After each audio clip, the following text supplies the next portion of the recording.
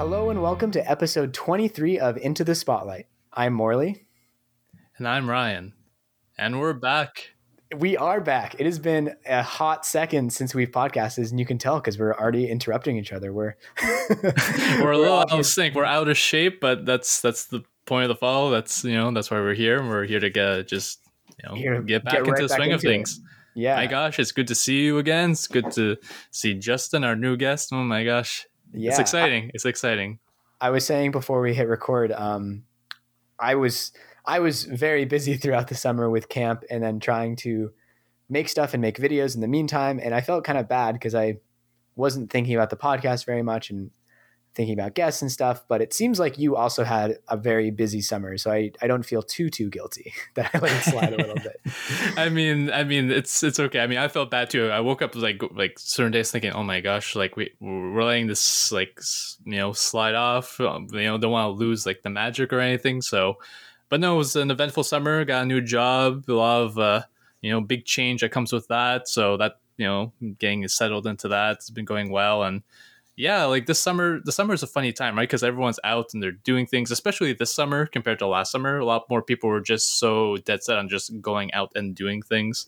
And that's kind of like what I did as well. Like I did a lot of nature photography and hiking, and I think I've done every mountain and hiking trail in my region like this past summer. So that's been fun. Nice. And I tried to have like a very kind of like Hemingway type of summer where I just wanted to write every weekend and, wake up early and have take advantage of like the sunny days as much as possible. I feel like I did that. So it's, certainly not gone to waste, but yeah, at least now, we're back on the podcast train and I'm excited for what's ahead. Really am. Me too. So we're back and we got an awesome guest to have on, a good friend of mine who I had the pleasure of meeting in person a couple weeks ago at High Caliber Camp in Virginia.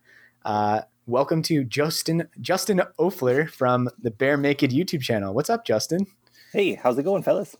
It's going good. It's been well. It's been a wild time, but it's good, and we're very happy to have you as our first guest back of like the new season, I guess you could call it.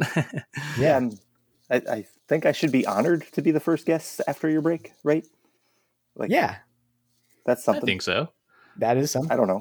I'm going to say it anyway, just so I feel better. Well, I think so because, you're an interesting maker and creative type because you're someone I've always I morally wanted you on the show as well. But someone I thought was oh, we got to get this guy on the show. I mean, we've had a Twitter back and forth talking about football and everything happening in the NFL, so that's been fun. But through that, I've been following your work, and it's been so fascinating to see all the variety of different maker projects that you do, from woodworking to other projects to you making a whole pen with just nuts and bolts. So there's a lot to dive into there. So yeah, thank you for taking your time to be on the show, and this is gonna be fun. Yeah, thanks for having me. And before we dive in too deep, why don't you tell the people a little bit about who you are? So I'm Justin, like you said. I'm in Minnesota. And so I started woodworking with probably a project that you shouldn't start. Well, not probably, absolutely a project you should not start woodworking with. My friends and I were playing Dungeons and Dragons around a table that was entirely too small in our basement. So I was like, well, I can make us a better table. I found a blog online. This was 2010 that walked through how they built a gaming table with slide out drawers, slide out cup holders, all this stuff. I had no idea how to do any of it, but I was like, I can figure it out. So I borrowed a circular saw from my grandpa, and then in our basement here, I started going to work, and I cut. Now, knowing what I know now, this shouldn't have worked. I cut dados with a circular saw. They weren't straight by any means, but they worked. The table functioned as a table when I was done with it. It was heavy as a block of concrete, just a huge block of concrete, just with how it was constructed, but it worked. And then it was just kind of a rabbit hole from there. I dabbled and then just kind of dove in and started making stuff. So wow. And then you also decided not just that you wanted to woodwork, but that you wanted to make videos about the things you made. Yeah, that was after seeing other people do it. After I made that table, it was a couple of years, but I found Steve Ramsey on YouTube of course, I think that's where a lot of woodworkers who are just getting into it start, is they find Steve Ramsey and then he walks you through a lot of stuff. And then I just kind of spiraled into YouTube from there. Before that, I don't think I watched YouTube really. Like, I knew it was there, but I never really sought anything out on YouTube. I was like, I don't need to watch videos on the internet. I have a TV, which that was completely backwards. But so after watching his videos, and it wasn't until we moved to Arizona that like I kind of broadened my horizon of who I watched, and I got into like Bob from I Like to Make Stuff and David Picciuto and I don't know, some other people. And then eventually I was like, oh, I think I could do a video. Like, it wouldn't be a bad idea. So I tried it, and now like I wouldn't say I'm great at it yet, but I enjoy it at least. So I'm having fun with it. And I've definitely changed my style of video 3 or 4 times because I still don't know what I want to do. I mean, that's a great story. And hearing about, that's one thing that's like a common thread line through all these episodes, how people just went for it. Like, they didn't spend too much time thinking about or planning for it. They just dove right in and saw what happens. And it sounds like you started with that, just going right back to your maker projects and making that table and all the way to your videos. That's one thing that I find really cool, because like I've been doing like a really big deep dive into your videos, going all the way to the beginning up until now, and seeing the evolution of that style is always so fascinating for me to watch, to see how a creator or a maker or someone from any artistic discipline just grows over time. And like you talk about, like, you don't have like a defined style yet. That's one thing one of the aspects I really like about your channel is that there is no hard defined style. Like, you see so many YouTubers that do have like their style kind of built in, kind of like to their brand, so to speak, and they keep doing it over and over and over again because it works, and it's to retain their audience or whatever. But I like how your videos are so dynamic from one to the next. That's one thing I noticed, is that a lot of your videos either have you hosting them, you talking to the camera, to the audience, there's narration, or you just let the music kind of like define the video as we see you put together these projects. So yeah, just tell me about that. Like, how do you approach it from that standpoint? Since like I'm a media production filmmaker nerd, so tell me about that. Like, in terms of like how you approach your videos, like uniquely, individually in that way. Well, so honestly, it happens on accident, because like I normally will I'll put out a few videos in a row, not like in a row, but like in a month time, I'll put out a few videos, but then it might be 2 months before I put out another video. And in that gap, I question everything I've done. Like, should I have done voiceover? Maybe I should not do voiceover this time. Should I be on camera? I don't know. So then when I get off of one of those slumps, I decide, okay, I'm going to be on camera. So I start being on camera for like the next few videos, but then I go back to where there's a break, and it's like, I don't really want to be on camera, or I'll just forget to film an intro where I needed to see something before, like the before shot. So it's like, well, I can't really jump on camera now and like not be weird about it. So like, I just end up, okay, This one's just going to be like a music video where I just do music. And like, if there's anything that needs to be said, I'll do a voiceover. But I think it's been a while since I did a voiceover. Normally now, if I'm talking, I'm going to be on camera. Yeah, it's more of your earlier videos. I saw one where you make the candy cannon launcher. Okay, yep. That was just about a year ago. Yeah, exactly. That's actually how like the first video of yours I watched, and I found it funny how you do one of those neat little effects where like you're standing on one side talking to the camera while like you're like on the other end on the right hand side of the screen, like putting it together. I like that. It was fun. I was so happy when I figured out how to do that, and that it worked. Like, it was because I had known how to do it for a while. I was just like, I need to plan out so I can actually have a shot that works to do it. So then it was like, okay, I have to be very careful. Like, don't move the camera. Don't move myself, like where I'm going to be in frame in the other shot. So I was super happy when I edited it together and it actually looked like I wanted it to. And then I posted, I think, just that part of that video on my like Facebook page. And I just like, look, there's 2 of me. And my wife saw it. She was like, how did you do this? And it was like, I'm just magic, like Hollywood. Yeah. Yeah, Hollywood. It's true though. It's funny how like you did a great job with that, by the way. Killed it. But yeah, someone who does media production and lives and breathes all this stuff, it's fantastic. But Yeah, it's funny how so much of our style doesn't just come from like what we plan or aspire to do, but from pure necessity based on the situations that we're in and all those little making all those little minuscule details Mhm. line up the way that we want them to. Because even for me, that it still happens. Like, this didn't turn out the way that I wanted it to. Like, you're going through the footage, but then you start putting it together in the context of the edit. It's like, oh, this is amazing. Oh, this is fantastic. You know, and it's just Mhm. it's very motivating when those sparks happen, Yeah. and you can't plan them. Yeah.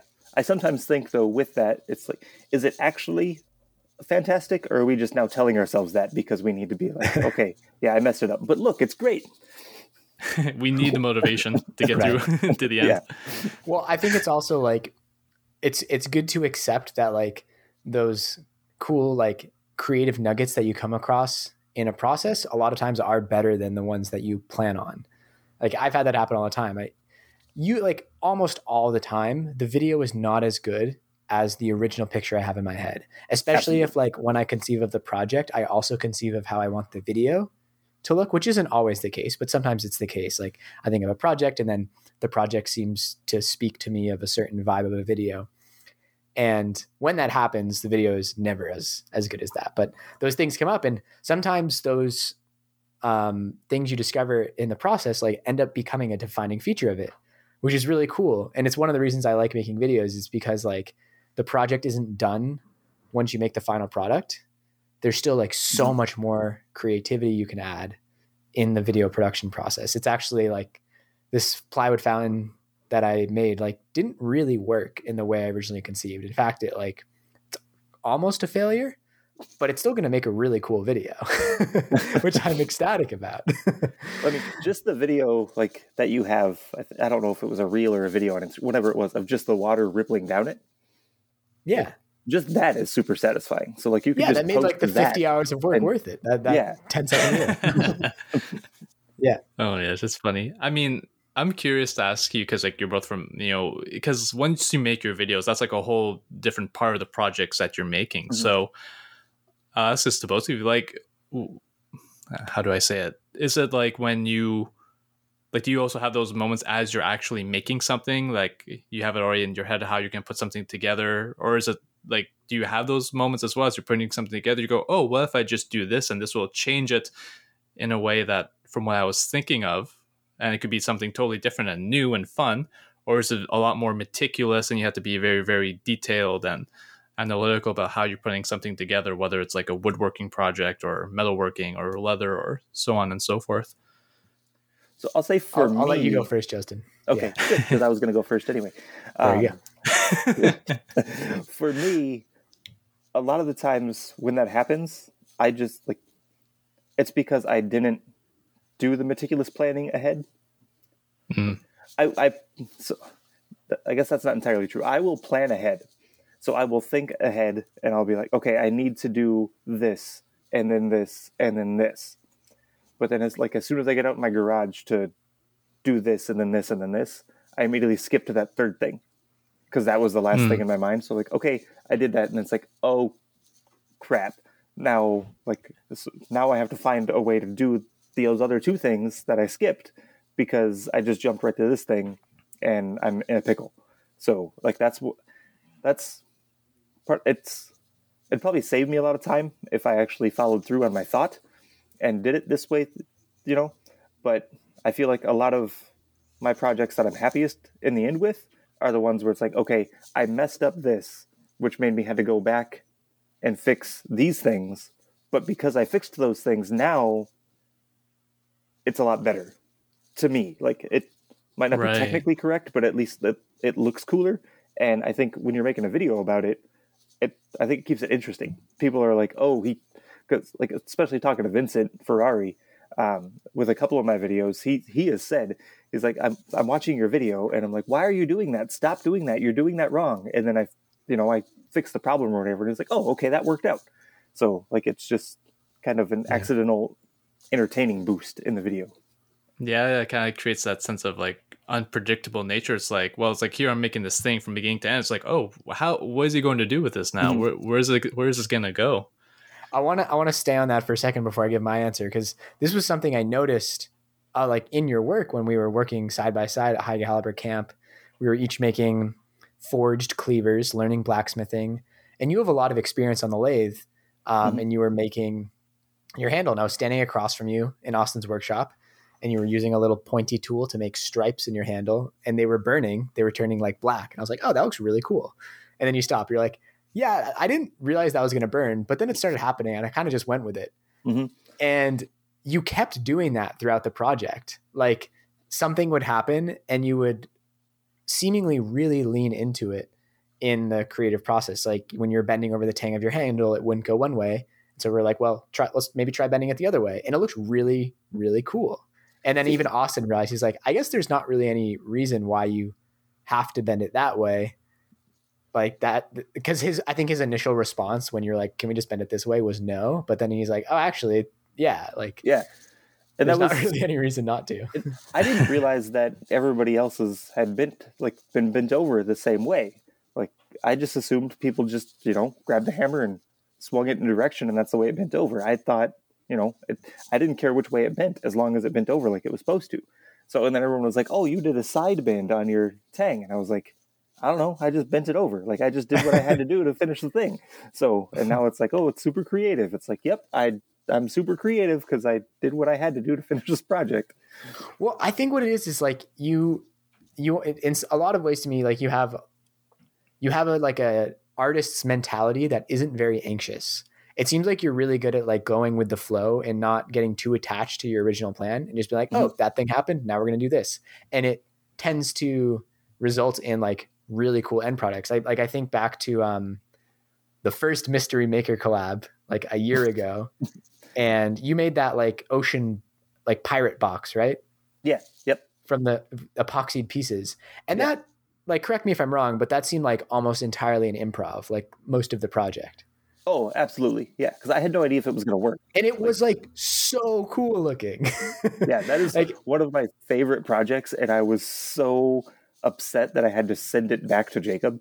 Like I was like, I just want to keep this box so bad, but the rules. Yeah. We'll put a link to that in the show notes, because this is an audio medium. But like it, it was that's why I thought that whole collaboration project was really cool, because it allowed people to like really step outside their comfort zones. Like you sent me colored tongue depressors wrapped in llama cloth, which I didn't originally realize was part of the objects. I thought you were just using it as like packaging. Oh, well. So I didn't really fully realize I could have used that in part.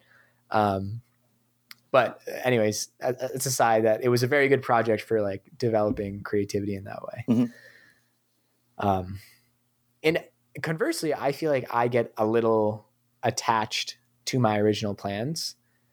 I think I'm able to deviate from them like to a certain extent, but like in my filming, I definitely film way too much, because I'm basically like, well, I'm going to film every step of it, and then I'll just cut it down afterwards. And I think I relate to a lot of what you're saying about your filming process, but I feel like I try to like get everything so I can either use it or not in the final edit. But then something happens where it was like in this fountain project, it's so interesting. Like if I'm doing a handheld shot, I very rarely zoom in the camera, or I guess change the focal length would be a more proper way to speak about it. But I like tried that. And I'm talking about like if I'm filming something that's within maybe like 4 feet. So usually I'll just get closer with the camera. But in this project, I tried just zooming in like with the lens on my G85, and it looked so cool. And I was like, wow, why do I never do this? This is a great way to get like a beautiful cinematic shot. And so I ended up just spending like 10 minutes just like playing around with that. And then in the end, I was probably going to use 10 seconds of that footage. I ended up with 10 minutes. But I try to really watch out for those like those new visual things that I come across, because like I think a lot of us, we're not primarily filmmakers. We're kind of using film as a way to share our work. So I know, like Ryan, you could probably tell me why that focal length does look way better, and I should always be adjusting my focal lengths for the shot. But usually I'm like, that thing looks too small, I should zoom in so it looks bigger. Just let me like write my 90-page thesis on why it's a good idea. But Yeah. it's like zooming in, zooming out. I mean that's part of the fun, right? And that's one of the best things about like the whole maker community on YouTube from what I watch is that like not every video needs to be this very high production value with perfect lighting and perfect, shots or cinematography, so on and so forth. Like it, like what I like about watching maker videos is that it feels very, how do I say it? It's like very tactile. Like you feel like you're there in the workshop. Like it's, like as you're putting these projects together, because, making is, you got to cut things, you got to screw them in, that's a lot of, can be a big, can be, no, I don't say it like a mess, but, you're working through different materials and your workshop defines that, right? Or wherever your workspace is. And your videos reflect that in a way that makes it feel a lot so authentic to the experience of what you're seeing. Like it's not how it's made. It's not the Discovery Channel. It's it's like a lot more personalized and like seeing that reflect in each individual maker in their own way is so it's part of the fun of seeing this come together. Yeah, I very much relate to the tactileness of it being appealing in the videos themselves. Like I always love when like Jimmy DiResta like throws stuff on the ground, and Yep. I do that a lot in my videos because I think it's a great effect. Like, and I even do it when I was working at this off-grid lodge of the Rockies. I was like, we don't throw stuff on the ground enough. Like, we gotta throw things on the ground. I'd make it a point to like finish a cut and drop it on the ground. And my buddy would be like, "Why are you doing that?" I'm like, "It's so satisfying. You just finish a cut and you let it fall." Yeah, you should have like a video where like every cut's just like you throwing something on the floor or something to that effect. Yeah, it'd be a great transition throughout. that's a great idea. I think so. You two can fight about it. I'm not going to be building a birdhouse anytime soon, but by all means, go ahead. But it's fun and like yeah, because it would feel very odd place to see like a maker video would look very glossy. I mean, it will look really cool and really nice, but having that tactile, grounded nature, that grittiness is such a big part of the appeal. I would imagine. Yeah, and I've seen people move their channels to very highly produced sliders, lots of effects and stuff. And it's I think it has its place, but it's I don't know, you can only get so fancy with like showing a table saw cut to the point where it feels like gratuitous. You're like, this is not a Steven Spielberg film. Like, Yeah. you're literally just showing cutting. Like I've been there. I've cut that piece of wood. It's cool. I enjoy it, but you gotta sometimes pull it back a little bit, which is why I really love Jimmy DiResta's videos because it is what it is, but it's very good storytelling. Yep. And like you mentioned, like the people that gloss it up a lot.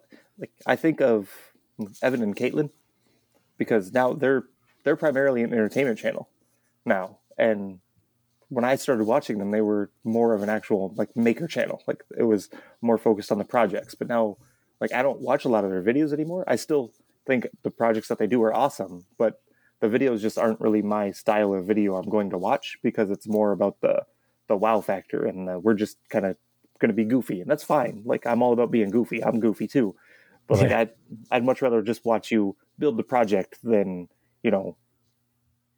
be silly and like do your skits and all that. So yeah, right.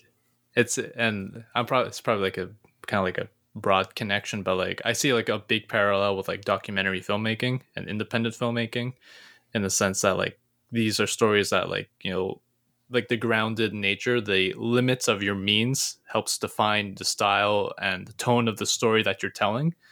Like we're very spoiled in this day and age when it comes to documentaries, especially like on Netflix because they're so slick and well financed and produced, but documentaries and indie film, come from like a much more gritty historical background.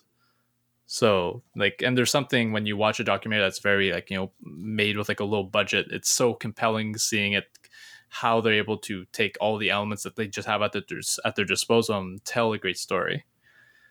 That's like a rabbit hole that I've been going down, just seeing like how, like watching indie films from like the 90s, the 80s, seeing how people were able to make so much with so little is so motivating to me. Because we are very spoiled. Like, we don't have to spend like hundreds of dollars on film stock to get these projects made, Now we can just have digital cameras and load in an SD card and off you go. There's no limits in that regard.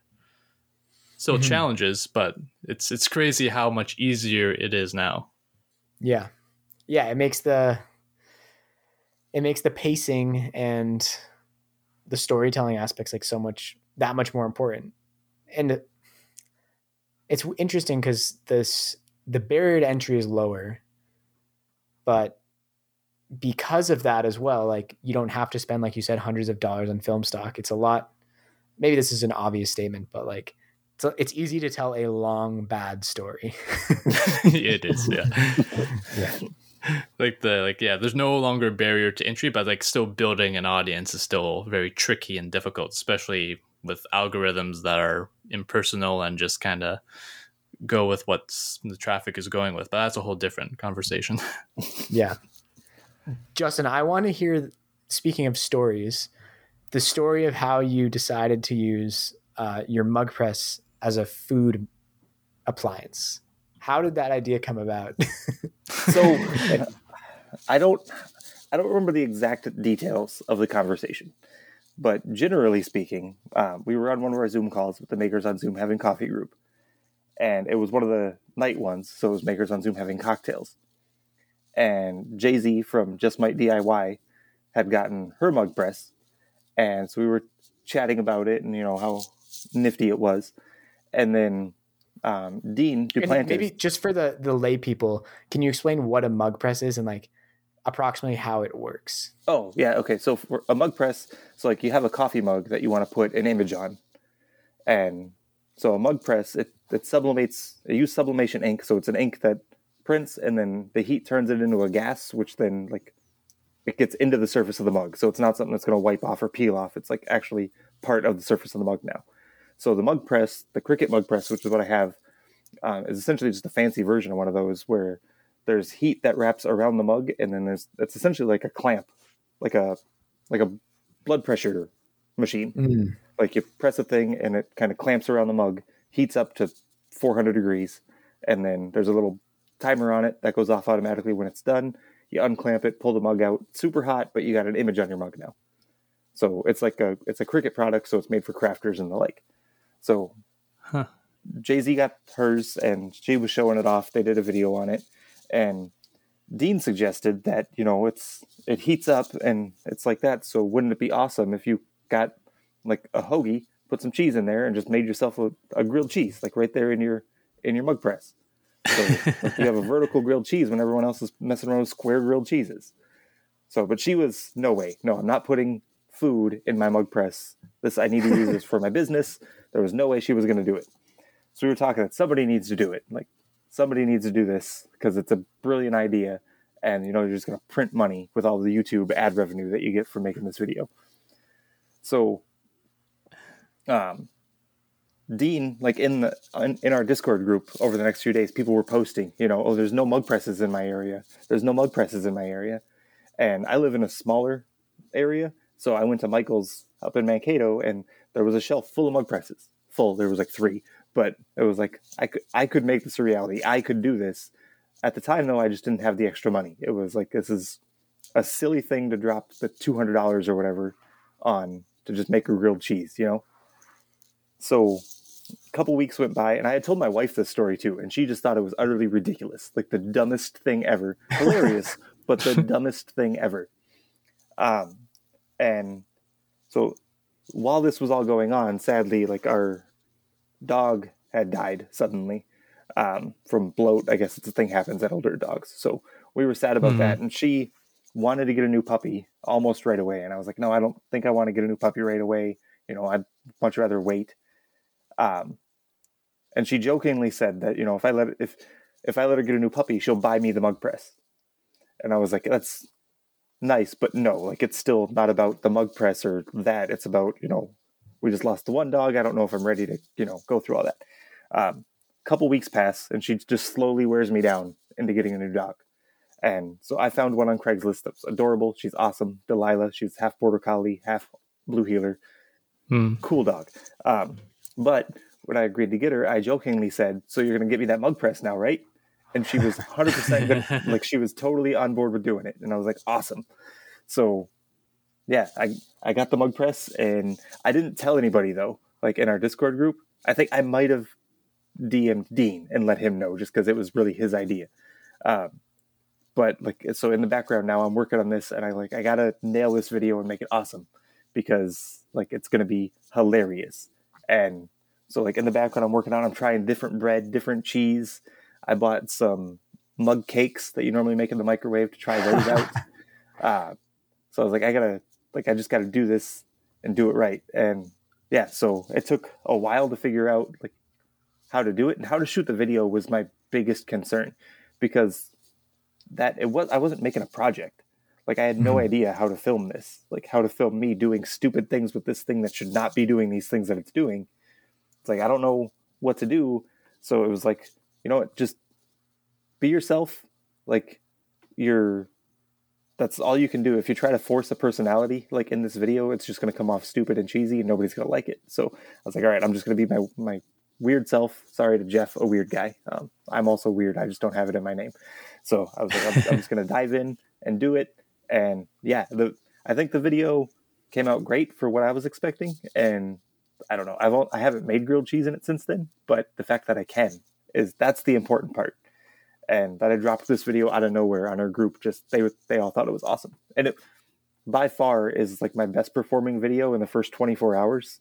Like no other video I've posted has come close to getting that many views that quick. But then it kind of plateaued, so it's not that great. But the initial reaction was what I was hoping for, that everybody just thought it was awesome. Even like my friends and family that don't normally watch my videos, because what do they care? Like some of them shared it and just thought it was hilarious. So that really made it worth it to me. Worth the $200 that my wife paid. That's incredible. So, have you made any mugs in it, or it's been solely for food? I have. I made one. So I actually made a mug first, just because I wanted to tell my wife that I used it for what it was supposed to be used as. And then this mug that I made in it with my, I make stuff with my bare hands t-shirt design. It's been the mug I've used in the videos too to make stuff. So the design is actually wearing off, because as it heats up, it wears out the ink or whatever. But yeah, I've used it. I made camping mugs for Marion, a creative word for her camper, with her camper logo on them. And then just earlier, I got another mug commission. So, I mean, I can do it. I can make mugs, but why would I make mugs with it when I can make grilled cheese and brownie mug cakes? And my next video is planned. And I think it's another one where it's like, I don't know if I'm going to be able to pull this off, because it's a very different style of video. But like just the vision I have for it, I'm so excited to do it. But it's going to take a lot of like planning and work behind the scenes to actually get it done. So look forward to that probably next year by the time I get around to it. Videos are hard. They take time to make. But go for it, man. I love to see that. I mean, you could even do like a whole like one with like, it's just like a buffet, with just like the mug press machine, all different types of things you could do with it. Mm-hmm. And that's like I imagine too. Like, sorry, go on. Oh, I was just gonna say, I asked like in the video, I asked for suggestions of what to do, and I'm gonna go back to that, because one of the main ones was popcorn. So I made a video about trying to pop popcorn in it. Oh yeah. I won't spoil the video of whether or not it worked or not, but. That's why I went with popcorn, because a lot of people suggested, even people like my mother-in-law wanted to know if it could do it, because she makes popcorn like old school style on the stove. So she was like, if it gets hot enough, it should work. And I was like, I agree, it should work. So I wanted to try it out. I got popcorn from her, so it was the loose stuff and not just like, I didn't want to cut open a bag of microwave popcorn. So, but I've still got written down somewhere the list of all the other suggestions that I had, so I can go back to that well. Right. What are some of your favorite types of projects to make, or specific materials that you like to use? Like, is there a certain space that you really just love to dive into? So wood is the thing I prefer working with, because that's what I have the most experience with. Right. The one that started it all. Yeah.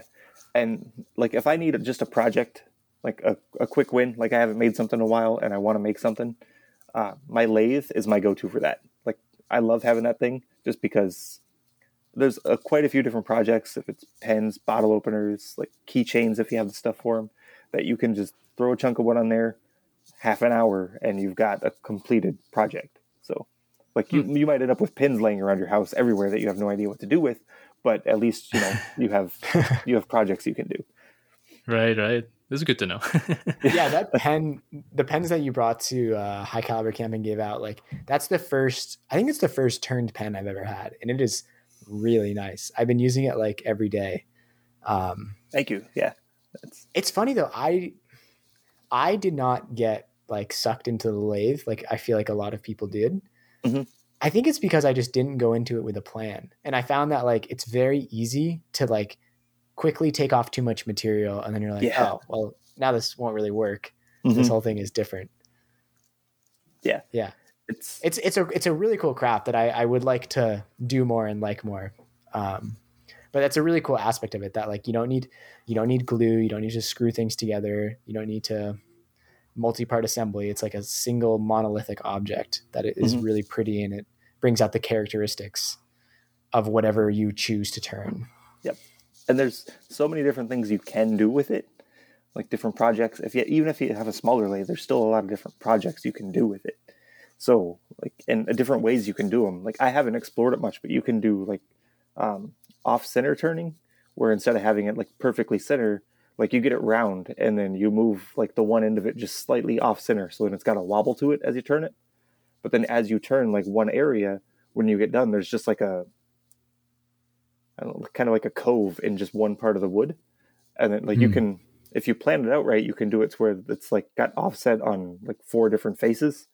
Like you have different rounded off parts. And it's hard to describe, but like if you just look at off center turnings, like you can do really cool things with just one little change to how you're using your lathe. Nice. Yeah, that's really cool. And I think when we were there too, Austin was showing us like on his metal lathe how you can like achieve all these other things with off center turnings, which seems like a whole other can of worms. Yes. That like having used hand tools on a wood lathe, like I'd love to learn the metal lathe, but seeing it and being like, wow, that is a lot to figure out. Yeah, like it just seems like there's 10 different like crank wheels on it that you will have to work at all at the same time somehow. Like I know that's not probably the case, but it just seems like there's a lot going on there. Yeah. It's like I don't know, I'm not coordinated enough to use all these things at once. I was hoping that he would give us and maybe he didn't, I missed it, but just like a quick demo of using that, just so I could in my brain be like, oh, okay, so it's not as complicated as I think it is. Yeah. I mean, humans do it. Many humans who aren't geniuses. So I'm sure it's not the craziest thing in the world. It's that intimidating nature where it's like there's more levers here than I have arms. Yes. And there's no way I can be expected to use all of them at the same time. Right. And it's like, oh no, okay, I guess I'm just going to shut down emotionally now and go live in a cave. So goes the creator struggle. Yep. So we touched on this a little bit about the videos, but how has being part of the maker community influenced your work and, the connections that you've made, and how has that helped you really just grow as a maker, as a video creator, and just maybe even as a person? So I'm like, if somehow this community were offline, like I would have to interact with those people in person. There is absolutely no way I would be an active part of this community. Like I have like social anxiety issues, like I think a lot of us do. And that's why we escape to the internet. So it's a good thing this community is on the internet for us. But just being able to like post, when I started posting to Instagram, I had no idea what to expect. Like I was barely on Instagram for my own personal use before that. So like I barely knew how to use it.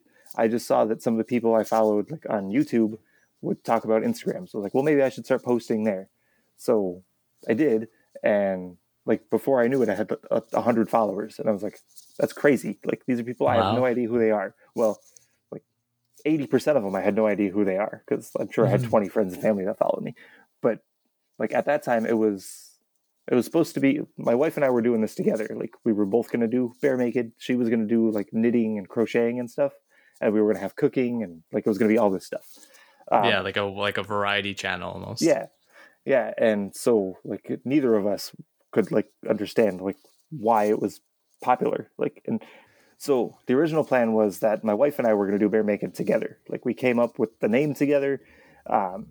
And we were just we were going to have cooking and she does knitting and crocheting. We were going to have that. And then she had started painting and we were going to do like feature that on there. Pretty much anything we made, either one of us, we were going to feature on there. So when we got like that first 100 followers, it was like, this is crazy. Or like when we got 12 people to like our blog post on our website. It was like, what? Who, these strangers like the things that we typed. So it was nuts. And then like as I started paying more attention to Instagram and noticing like, oh, people that are liking our photos, like it's some of the same people, I should go follow them and see what they're up to. So then, and like that of course gets you down the rabbit hole, because then you start following them and then they do like a follow Friday and it's like, oh, they think this person's cool, I'm going to follow this person. And like before I knew it, I was following like 200 people and I was like, okay, I can't manage this. I don't know, I can't see all this. Now I'm following more than that. So it's like naive little me then.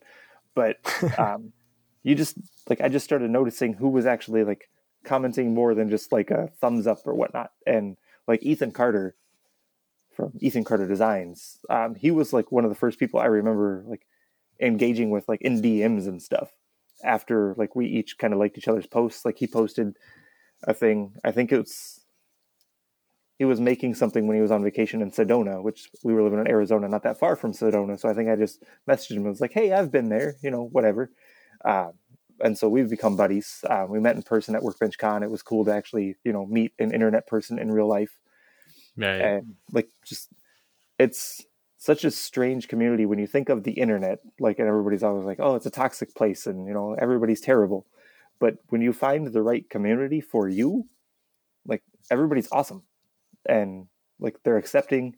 And if you need feedback, they give you feedback. If you're open to take the criticism, like they give you that, knowing that you're going to take it in stride and get better from it. They're not trying to bring you down. It's just like, oh, hey, that's awesome. Here's what I've done in the past to do this thing slightly different and get better results. So like nobody's really dogging you. And if they do, they don't make it in the community very far because everybody else is like, nope, you're done. We're not going to interact with you anymore. So for me, just having that community where I can like be myself, but also I don't have to like work up the nerves to go talk to someone face to face and like get worried about, am I bothering them or whatnot? If I comment on your Instagram post, you can completely ignore it. I don't have to worry if I'm bothering you or not. But like, if Morley and I didn't know each other, like, and that's why I think High Caliber Camp was cool too. Because if I didn't know anybody there, it would have been very hard, even with just the 14 of us that were there, it would have been very hard for me to walk up and say, oh, that's a cool thing, even though I know it's a cool thing and it's a compliment. Like, but right. I don't think even there I walked up to anybody and I said, oh, that's a cool thing. I made some sarcastic, like smart remark about something else because that's who I am. And these people know that because we've interacted so much. So like, it's totally cool for me and Ben from Make for Life Workshop to totally just drag each other down every chance we get, because that's our friendship. That's how we get along. And we both know that we think each other are awesome. So like, it's hard to describe for me because it's like, especially going back to my childhood, moving around a lot. Like I have a few friends, or I had a few friends that I had for a while, but like, I don't really know anybody from my childhood anymore outside of my family.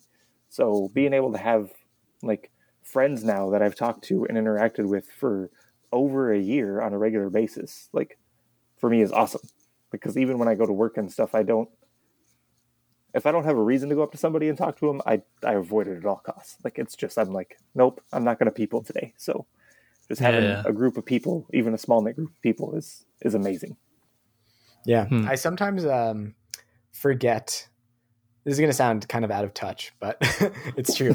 I kind of forget that people use Instagram for reasons other than like looking at other people's work, if that makes sense. Like a lot of people use Instagram just like post pictures of themselves and random scenery and food. Oh yeah. And I was like having drinks with a couple friends, and guy mentioned like being like addicted to Instagram, and he was like off it for 2 weeks. And to myself, I'm thinking like, but like, you don't even like, you don't do any craft that I know of. Like, what are you even taking pictures of? And I'm like, oh yeah, people like also take pictures of random things and post them to Instagram too. That's weird. It is such a powerful niche. Like, I guess I won't say like the maker community, but just like people posting their whatever they make on Instagram. So I'm curious, because I think I just recently started following you, Ryan, and I haven't been on Instagram a lot recently at all. For filmmaking stuff, like, is Instagram a good platform for that, or do you not really share much about filmmaking on there because it'd have to be a shorter like just a clip or whatever?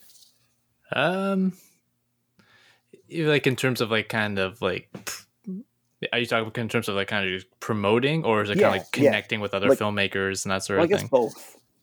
Yeah, well, promoting, I mean, Instagram's always great for promoting, right? Because like that's one thing I like making my documentaries with Marley and all that, like doing his interview, like I like doing behind the scenes photos. Always find really fun to do because you're capturing this moment that you're putting so much painstaking work into, and then having that, being able to share that, give a little peek behind the curtain, kind of show what it's like. So it's fun that way. Like my Instagram that I use is like more of a personal Instagram. Okay. Like, like I use it to post pretty pictures that I think are pretty pictures, of like my travels, because like I like doing nature photography and all that stuff, and just like I'm not gonna do photography for people where it's like posing and stuff. Like I just like capturing moments that are interesting. Yep. Whether it's like in nature or out in the city or something. If I see something that's very eye-catching in the moment, it's like, oh, I gotta catch that. Like they're totally unplanned. So yeah.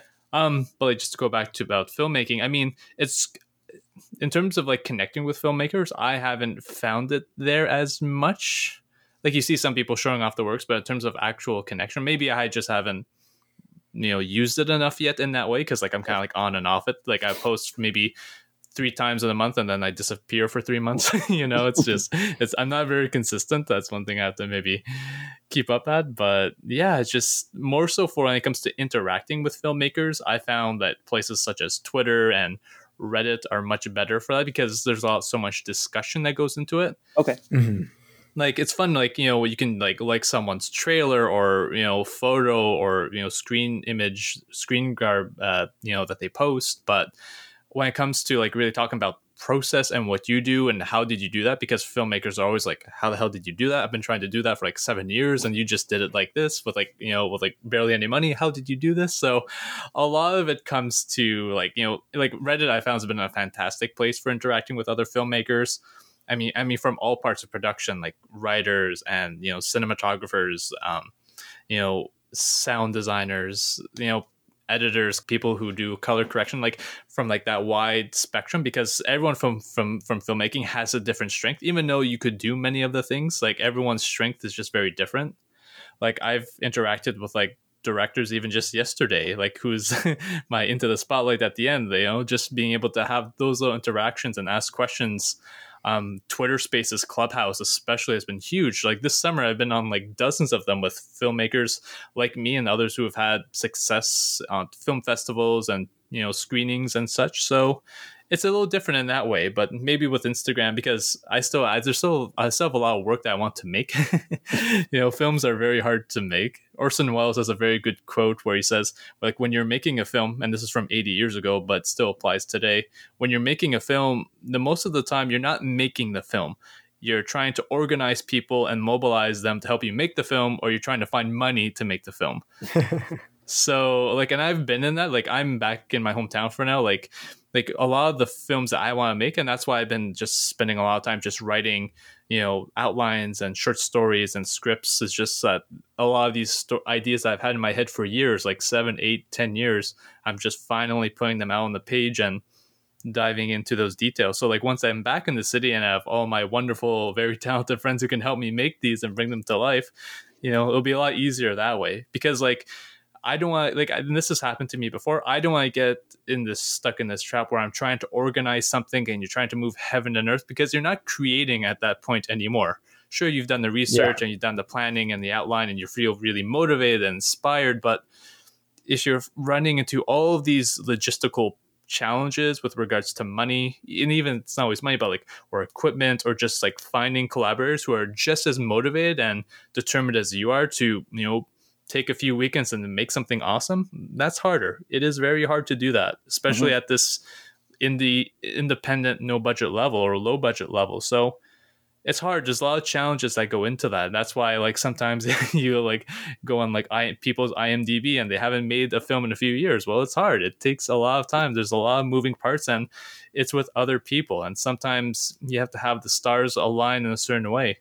That's why I've just been spending a lot of my time writing. I can control that. I can build the whole worlds in a few paragraphs, and I love that. It's really fun. Mhm. You know, I love characters. So I know I'm going off on a big tangent here, but but you know, it's very different. But yeah, like I've used the internet for sure to create with other filmmakers, especially like on Twitter and Reddit and Clubhouse, and being able to have that back and forth dialogue where you can show someone work that you've done, or I'm planning to do this. How could I, you know, really do it in this way? Or if I want to film this scene in this way, they will give you all those pointers.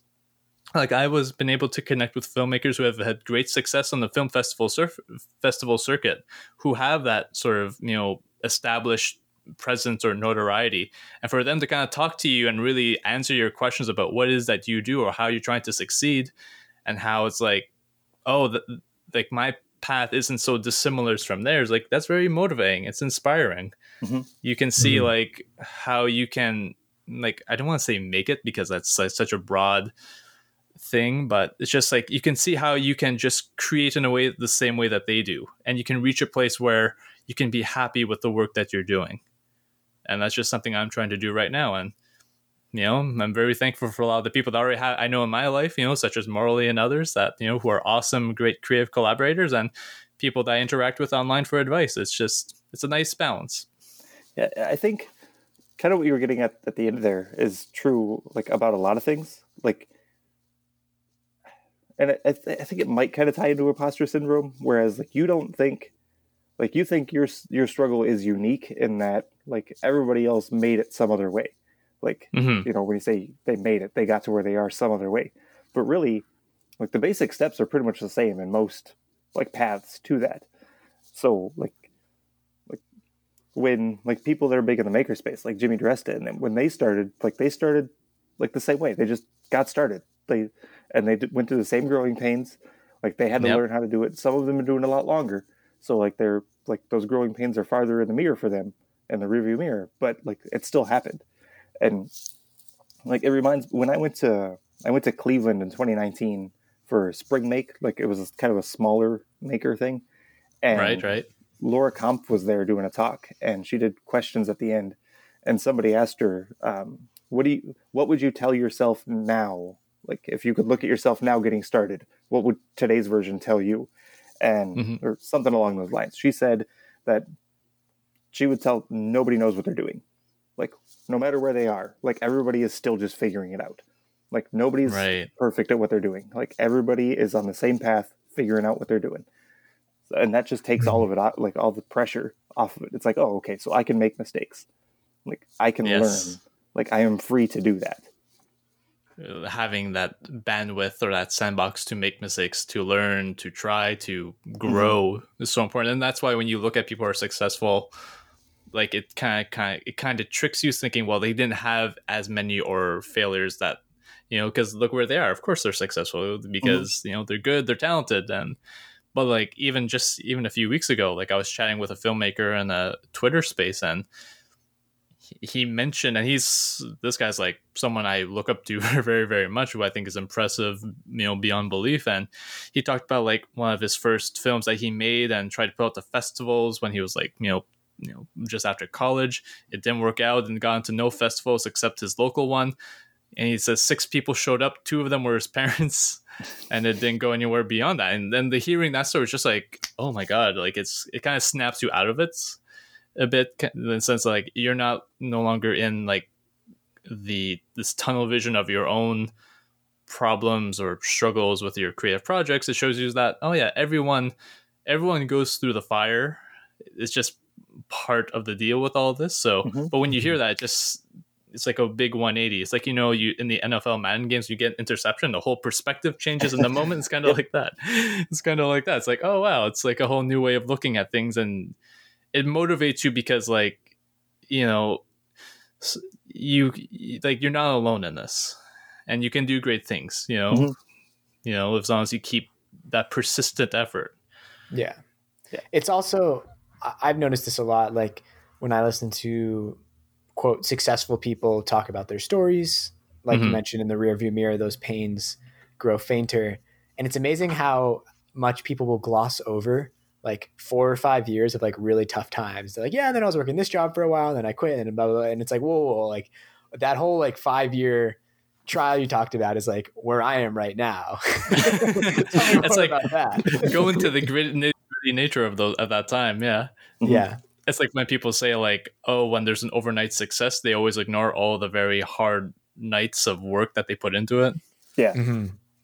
Yeah. And I like, so I think earlier this year, like I had some great conversations on Clubhouse. I don't go on it at all anymore. But one of the cool things I found through it was like kind of you mentioned those opportunities to like talk to someone who you really look up to. And when you get those moments of like, they say like some encouraging words to you or really understanding what you're going through is incredibly powerful. I think that's one of the coolest things about that platform. I have some other problems with it, but anyways.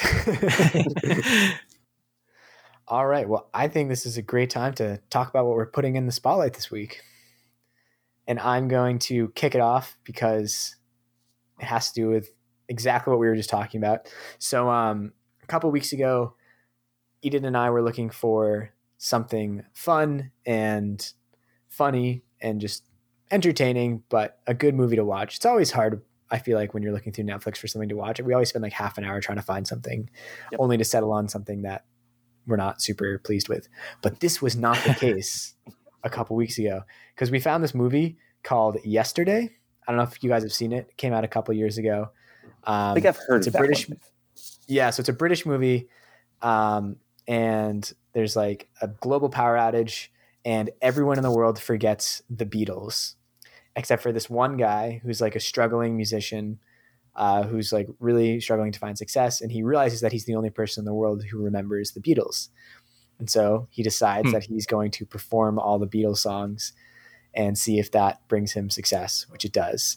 And it's a very fun, movie. It's not like overly sweet or cloying or anything like that. It's just like, it's really great. It's very uplifting, even though it does have some tearjerker moments. It also has some like very like Edgar Wright vibes in the like fast cuts. And so like when you're talking about like that changing perspective, like NFL cuts sort of thing, that's kind of what I was thinking of. So just filmmaking wise, it's like a pretty solid movie.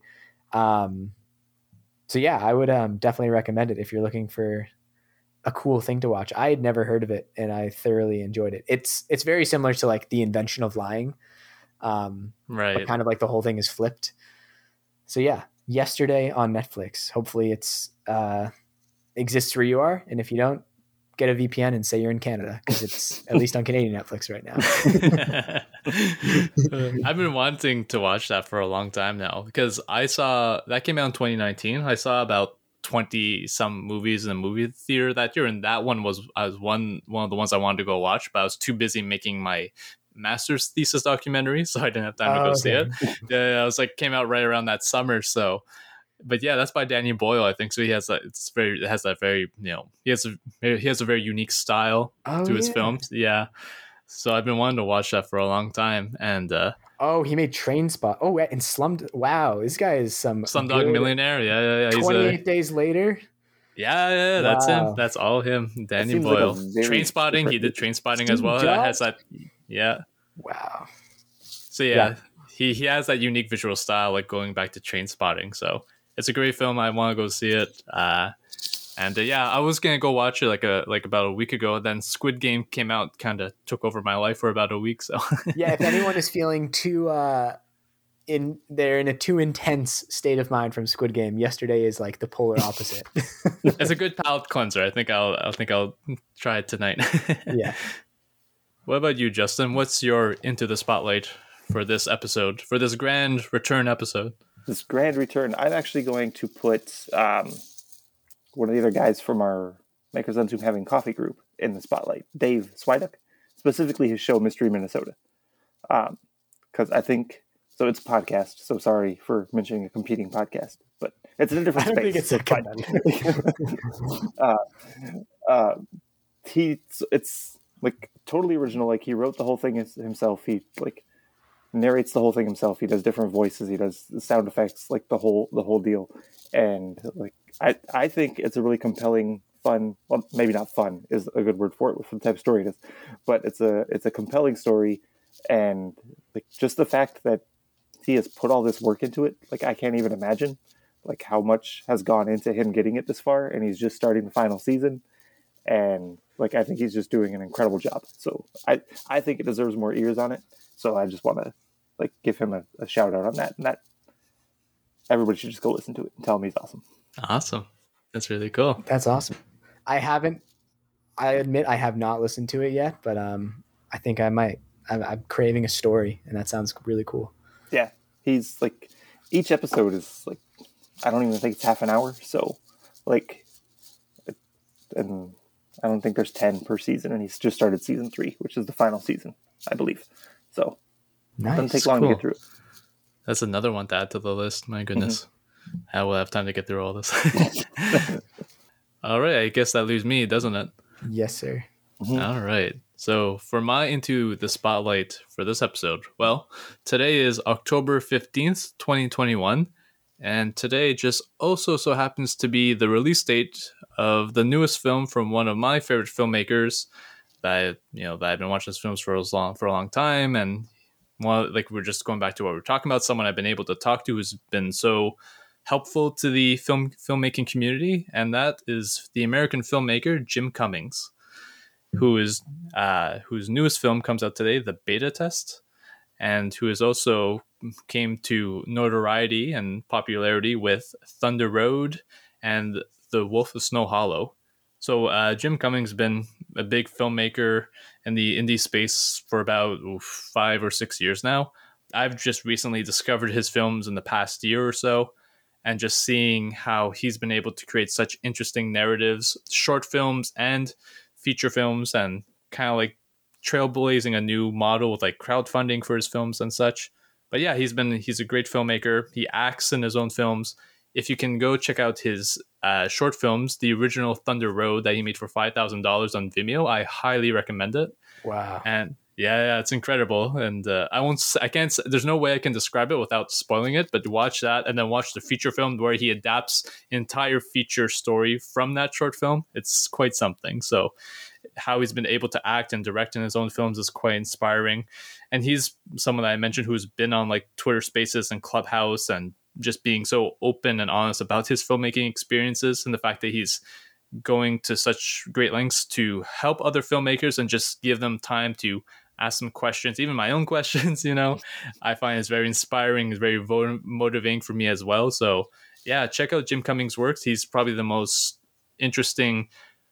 of the most interesting filmmakers in the independent scene in America right now. And yeah, just a great, wonderful artistic personality as well. And yeah, thank you for all your help, Jim, and good luck on the new film. And and yeah, just make sure you check out his stuff, because it's really interesting. If you want to see storytelling that's a little different from Hollywood but still well made and well produced with like great acting, you gotta check it out.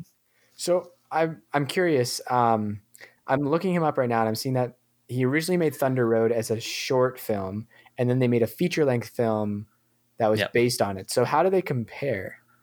So basically, Thunder Road, here, I'll just describe Thunder Road without saying what it's about. The Thunder Road short was made for like $5,000. They said it's set in a church. It's just like one single shot for like about 5 or 6 minutes or 7 minutes. I can't quite remember the length, but it all takes place in just that one scene.